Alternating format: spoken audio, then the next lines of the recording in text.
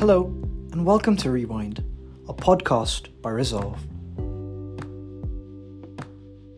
Resolve is a youth-led social enterprise that spotlights the climate crisis and builds climate action communities in South Asia.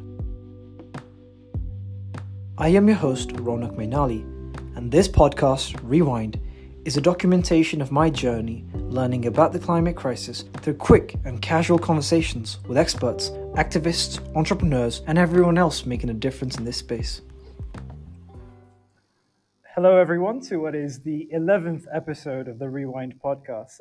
It's quite hard to believe that we've done 11 of these already, but we've learned a lot along the way. We've had a terrific guest, and today's episode in that regard will be no different. However, it will be different in the sense that we're not focusing just on South Asia.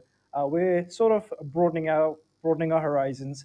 We're going to be looking at the economy as a whole, and we'll be exploring the economy and climate change, and more specifically, degrowth economics. Now, economics is often studied and practiced in isolation without social or environmental consequences, and this is clearly reflected on the condition of the planet now, which of course faces a lot of environmental degradation and of course wealth inequality as well. And to discuss these consequences and to specifically explore degrowth economics, we are joined by Timothée Parrique. Now, Timothée is a social scientist originally from Versailles in France, who focuses his study on degrowth economics. He received his PhD from the Centre d'études et de recherche sur le développement, which is part of the University of Clermont-Auvergne, as well as the Stockholm Resilience Center in Stockholm University, Sweden. His thesis is titled The Political Economy of Degrowth. Timothée is also very active on Twitter at Tim Parrique, and also maintains a blog, and I stole his bio from the blog, so I hope that's completely fine. But yeah, for those who want to learn more about degrowth, Timothée has excellent resources ranging from books, academic articles, and podcasts. He also regularly responds to criticisms on degrowth, so his website is an excellent place to learn more on the topic. Thank you, Timothée. Thank you for joining us. Well, good morning. It's a pleasure. Also with us today, after a long hiatus from the podcast, is Shivam Rizal. I think he was last here on episode 3, where he sort of usurped me, took my place, and did an excellent job hosting the podcast. So, how are you doing today, Shivam? Hey Ronak, hey Tim. Doing very, very well. As many of you know, if you've listened to past episodes, I do have a background in development international economics, which I love to rant about. So I could not resist jumping in on this podcast. So really, really excited to have this chat. I was just about to ask you why you decided to hop on this podcast and not the other ones, but now you just did No, my no, job for me it's again. absent. It is not a judgment on other guests. It is a positive judgment on this topic more than anything else. Yeah, I sort of threw you under the bus there, but let's get let's get right into the episode. So, so of course, most of the criticisms of the current economic systems are related to the social aspects, such as wealth disparity. However, there is now more work done on how capitalism and its constant pursuit of growth is extremely detrimental to the environment. Now, Timothy, what is it about the current economic system and growth that has such a detrimental effect on the environment? Wow. Okay, you're starting with a big question. I think we can take this question from a number of ways. One way I like to take it is to the end of the pipe way of looking of the consequences of economic activity on the environment. So before we talk about the expansion of these activities, which is economic growth, we can just look at the bulk of the economic activities. And what we see today is unsustainable patterns of resource use. So basically, we're using more and more resources, we extract more and more water, more and more fossil fuels, we use more and more land. So there's more and more resource use on one side, and then we do something with these natural resources, we transform them into goods and services, and in the process, we expulse waste back into nature. That creates diversity of pollution, air pollution, contribution to climate change, water pollution, things that lead to biodiversity loss. So you get a number of environmental effects. And so what's unsustainable, I would say, it's the scale of these effects. And that's why it's important to talk about economic growth. When we speak of pollution, if you just drop like a teaspoon of oil in the ocean, that does not quite qualify as pollution. You just dissolve and nothing happens. If you drop, a very large amount of oil, then you have an oil spill with all the disastrous consequences we know. So the problem is, as economies grow, what we notice empirically is that they use more and more resources from nature and they expose more and more waste into nature. And so these tiny transformation of natures that were not quite problematic at the beginning becomes very problematic as their scale increase. So here, the problem, and perhaps that's before we talk even of the quality of these economic activities, and some of them may be more sustainable than others, any human activity has necessarily ecological limits by the mere fact that we cannot overpass the laws of thermodynamics, the finiteness of the planet. We cannot go against, the threshold of absorption of ecosystems. So whatever you're doing in your economy, if you're doing this in an infinitely, exponentially, permanently growing manner, you will sooner or later have an environmental problem. Okay, so before we get into the topic of degrowth, what was it that introduced you to the concept in the first place? Like, sort of your journey with degrowth, I Oh, guess, at the beginning. well, I've been an economics nerd for quite a long time, studied economics from day one at university and loved it very much. Went into the classic, neoclassical economics diploma, and then started to did an Erasmus in Sweden. There I discovered climate change and environmental issues, and I came back, with some energy. I'm like, oh, I've been trained in economics, so don't worry, I'm just going to apply all the tools I have, and we're going to solve that problem. Then I realized that I was just simply not equipped. Like all the tools, the theories, the concept, the methods I was given as a bachelor student in mainstream economics was just insufficient. And so I decided to study environmental economics, which is the application of neoclassical theory to environmental problems. I've learned new theories, new tools, but I realized there was just still some limits, and we can discuss more about the limits. That the limit is that neoclassical economics still abide to certain assumptions in mainstream economics that, for example, only look at whatever bears a price in the economy. So you're just leaving out an entirety of a lot of non-economic sectors, social and ecological wealth that is absolutely significant to understand the situation we're in. So I've decided, okay, I need some more tools. I need some more concepts. So I went to Sweden and studied ecological economics. So ecological economics too is different to environmental economics. Environmental economics is the application of neoclassical theory to environmental issues. Ecological economics is a heterodox school of thought. So it's an alternative school of economics with different assumptions, a different concept, different theories. So I've studied this. And when you study ecological economics, which starts from the laws of biology, we often say that environmental economics is economists studying the environment, whereas ecological economics is ecologists studying the economy. So uh, you do this, you start from thermodynamics, you start from laws of ecology, you start from a more rigorous understanding of planetary systems, and then you start to have this weird feeling in your head, be like, okay, but in economics I've learned that economies, they're forever growing. But now I realize that if they're forever growing, and to do this they rely on the use of energy, and if because of the law of entropy we cannot have exponentially increasing transformation of energy, and if materials are finite on Earth, well, then there's going to be a problem.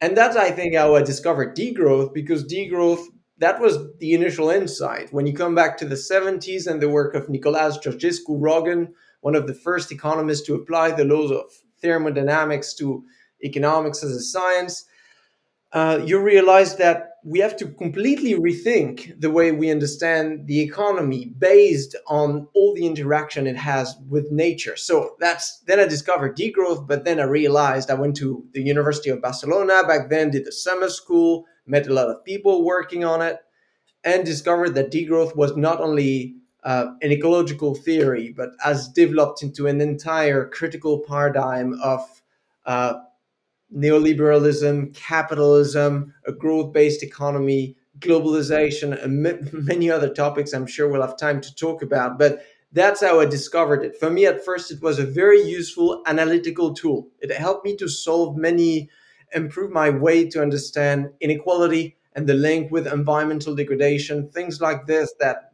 was very limited in my understanding when I was just applying neoclassical glasses to this.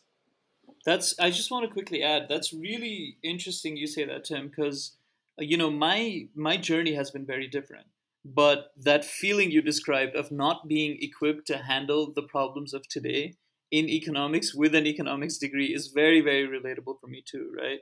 So I did my bachelor's in economics and international relations. It was a double degree, and again, it was just a lot of conversation around these sort of old school neoclassical models. And then when I did my master's, I decided to do it in international development economics, but my focus was very micro.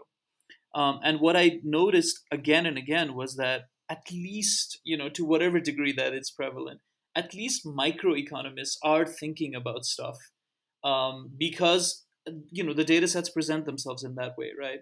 But when you look at the macroeconomists and when you look at the macroeconomy in total, there is such a path dependence from the systems that were already set in place. So because we started talking about GDP as this be all end all of human prosperity a long time ago under very different circumstances, I did feel like the economists who are looking at the macro economy were just really really relying on GDP, and then for that reason, even when they're introducing other more social science elements into it, there's still that over reliance on GDP.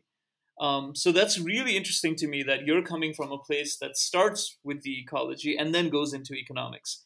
And frankly, I mean, I don't think I'm qualified enough to make a judgment on the entire discipline of economics, but I do think, based on whatever I know, that that is exactly what economics needs right now, is a rethinking of the sort of structural pedagogy of the whole thing.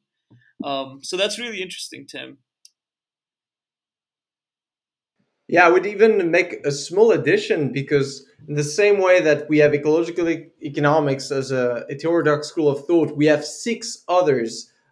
Schools: feminist economics, Marxian economics, institutional economics, post-Keynesians, Austrians, and a diversity of different research streams within these schools of thought. So I think today we need a much more multi-theory, interdisciplinary economics that can not only capture all the complexity of the interaction between economies and nature, but also the interaction between what is monetary and what is non monetary, which is something that has been ignored by many economists before the development of development economics with the work of Amartya Sen, and then the whole development in the 90s of feminist economics and a lot of different methods to study economies without relying on monetary indicators and national accounting that render many economic activities invisible. All the things you do outside of markets, all the things you do outside of financial incentives, then you don't see them. It does not mean they don't exist. It just means that you're not equipped to see them. And so I think for us as economists, if we do want to understand poverty, inequality, the distribution of care work, environmental degradation, all these things, we need to better equip ourselves to understand that reality. Yeah, that's a great point. In fact, I think a lot of where the equipped part of it boils down to is just jargon, right? Because sometimes you'll see people from different departments literally using different words to describe the same concepts. And I imagine subconsciously at that level, this is how that disparity starts. This is the kind of stuff that stops disciplines from becoming interdisciplinary. But yeah, go on, Ronak.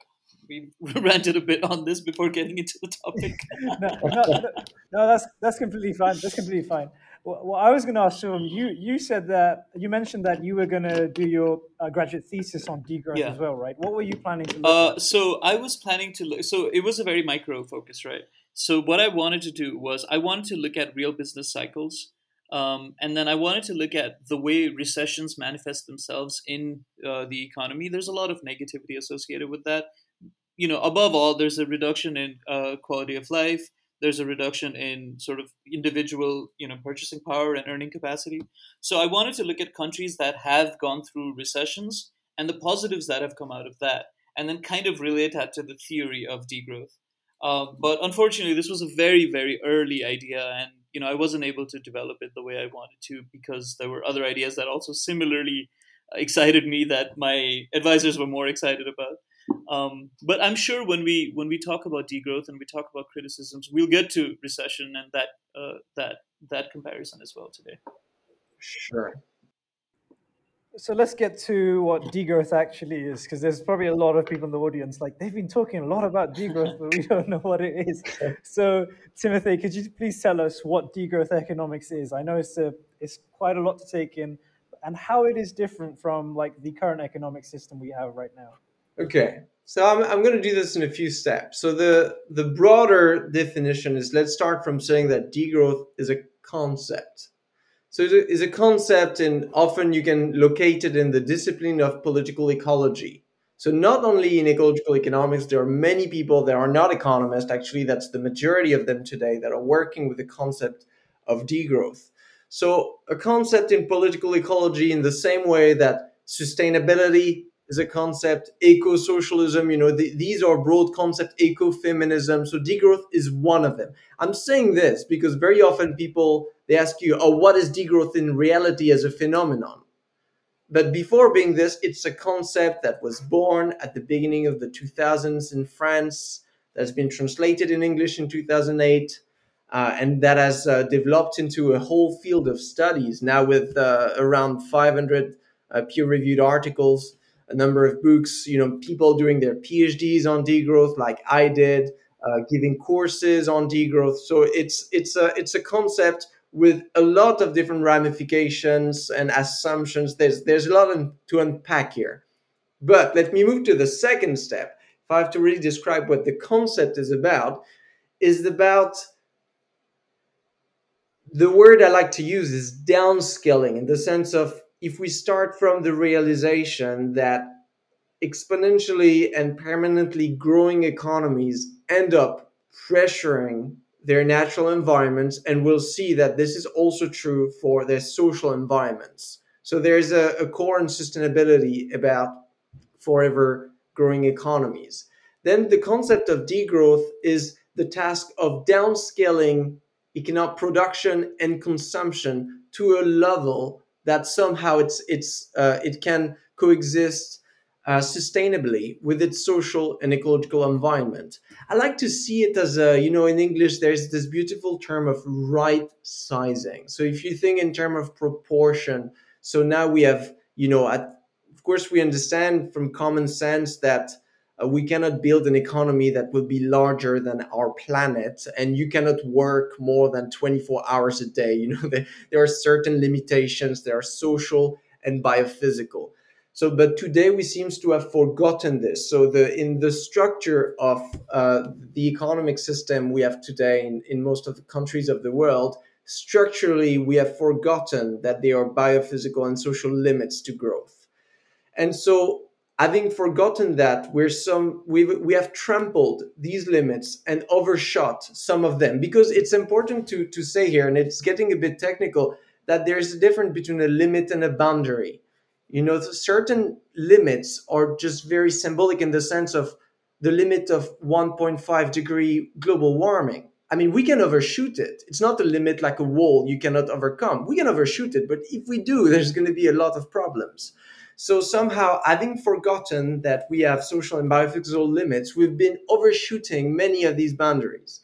And so the task of degrowth is to understand, how can we step back and right size the economy back to a level where it can do what an economy is designed to do, which is to satisfy needs, to satisfy needs to maximize well-being, but to do this without endangering our social and natural environment, which, as we understand in feminist and ecological economics, is also, the core ingredients of our productive capacities.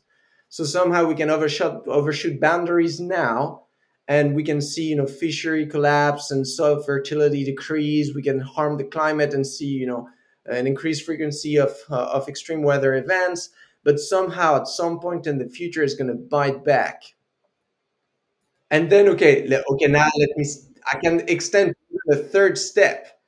So degrowth is a concept. It studied this main task of right sizing the economy to bring it back in harmony with society and nature. We say, re-embedding the economy within society itself, re-embedded within nature. Those three concentric circles. That's step number two. But then I'm going to extend to a more complex step, which is, in order to do that, then we open a lot of different questions.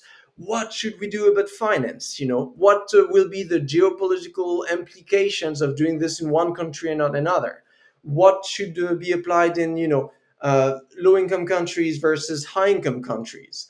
What will be the consequences for, hours of work? So here, from that core realization, we can have a lot of different questions and a lot of different concepts. And that's what I mean when I say that degrowth has become a field of studies. And now you have people that focus on work in a degrowth or post-growth economy. They focus on finance. On very specific question like I work on today, and financing the welfare state in situation of low growth. So very specific things, but they all derive from that big realization that somehow the economy we have today, and here we'll get in more details, but I mainly speak of high income, old capitalist industrial economies. Their economy is just too big. So there's something to be done about it, and we have to figure out what. I just want to also quickly add here. I'm so glad you introduced the dimension of international development there, Tim, because I mean, I'm, as someone looking at degrowth from the outside in, right? Someone who's gotten his feet wet with other branches of economics. I There's always a certain level of hesitance one feels when one hears the term degrowth, and that's because there is this kind of unspoken implication, especially if you haven't looked into the econ of it all, right? So I'm sure many of our listeners today won't be economists. So whenever you hear degrowth, you're like, wait, what? We want to stop growing? And I think it's very, very interesting, and it's very important to bring in that international perspective of, it's a scale thing. There are some countries that are way bigger than they ever need to be and are still only thinking growth and not efficiency within the economy. And meanwhile, there are still other countries who desperately need continued growth. And I think it's important to introduce that perspective, because we're here in Nepal, and if you tell the average Nepali person that degrowth economics is the way to go, their first instinct is always, "What are you talking about? All these countries developed to the point where now they're these superpowers, and now they're telling us to stop growth." So I think it's important to bring that perspective up. This doesn't exist in the same way across cultures and across countries. Sure, and that's where we can get really nerdy. Uh, and we need to understand here, what does it mean for an economy to grow? Because you say that, so we talk about gross domestic product. That's an indicator of national accountability, of accounting. Sorry, I mean, my French and English get so mingled now that I'm writing in French. Anyway, national accounting. Yeah, I feel the same. I feel the same with my French and Sure. English too. So don't worry. Wait, we should tell the listeners before we started recording. Ronak was showing off his newly acquired French skills to Tim.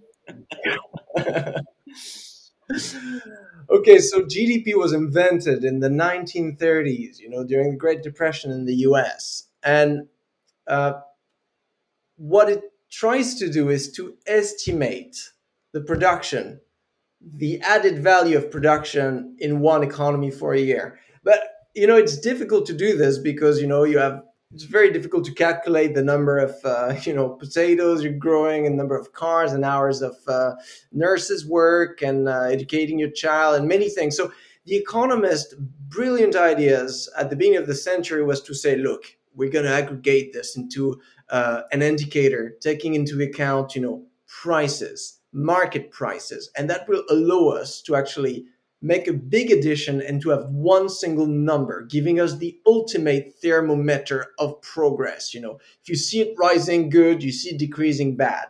Well, even Kuznets, Simon Kuznets, the guy who designed GDP back in the US, he said, okay, I gave you this indicator as a crisis indicator for the Great Depression. It's a bit like you're trying to reanimate someone and you're looking for a pulse. GDP is telling you, okay, the pulse is increasing, but if you're trying to measure someone's health over a lifetime, you don't care much about the pulse. You need to look at other things. So now the problem is we've somehow developed growth into an entire cultural paradigm. But let me tell you something that actually economic growth has nothing to do about growing in the sense of what most people think of it. We've all had the experience of growth as a baby of you can see animals and plants, they grow. So I was very tiny as a baby, and then I became bigger and bigger. But now I don't grow anymore. I still do. You could say I developed my ideas and everything, my social relationships, but my body, my physical infrastructure is remaining stable. I've got a steady state metabolism, an ecological economist would say. And so here, in the common sense understanding of growth versus development, we mingle these two concepts, and we do understand that certain forms of development are qualitative and cannot be measured by, pound of flesh. Is not a reflection on the quality of my scholarship and my ideas and how good I am as a friend or as a family member. But when we look at an economy as macroeconomists, we forget this. And we tend to assume that the more you grow, the better it is. And so we forget that sometime we can reach a state of uneconomic growth. The term is from Herman Daly that said that at some point, an economy that has grown for a very long time has developed all the physical infrastructure you need. But then it keeps being obsessed about building more roads and more highways and more big infrastructure that are maybe not very useful because they don't satisfy any needs, but they create the needs through planned obsolescence and advertisement and predatory loans and stuff like this. So all that growth is actually creating more cost than benefit. So a microeconomist would say it's uneconomic in the sense of marginal cost is higher than marginal benefit. So collectively, we would be better off not doing it. And here, this concept of economic growth versus uneconomic growth is valuable when we compare different countries. If you're a country like Nepal, and you do need to build more roads and buildings and start businesses that don't exist, create goods and services that don't exist, that's going to look up as economic growth, because you're going to see, I rather speak of economic agitation. People are going to get busy doing new things, and here that's great, and most likely it's going to contribute to well-being, and we're going to see this correlate with quality of life, correlate with levels of educations and health, measures of health, and many other things, and quality of transportations and things like this, a diversity of product you have access for. But if you keep doing this for a very long time, at some point you will reach, there's decreasing marginal, usually on economic growth, you would say, like, the more roads you'll build, at some point it will just not be very necessary to maximize well-being. And so at this point, we need to make the shift. And some people call this moment of making the shift degrowth. Some others, refer to post-growth as that moment where we've reached the point where marginal cost equals marginal benefit. And so we decide, fine, now is we just keep our physical infrastructure steady, and we focus on capabilities, increasing capabilities in the sense of Amartya Sen. So we focus on the need, and we realize that certain of these satisfiers of needs, satisfiers or needs, are material, but many others are not materials. They have to do with social relations. They have to do with positional prestige. They have to do with spiritual, intellectual, scientific developments, all type of stuff that are not correlated with GDP in countries that have been growing for a very long time.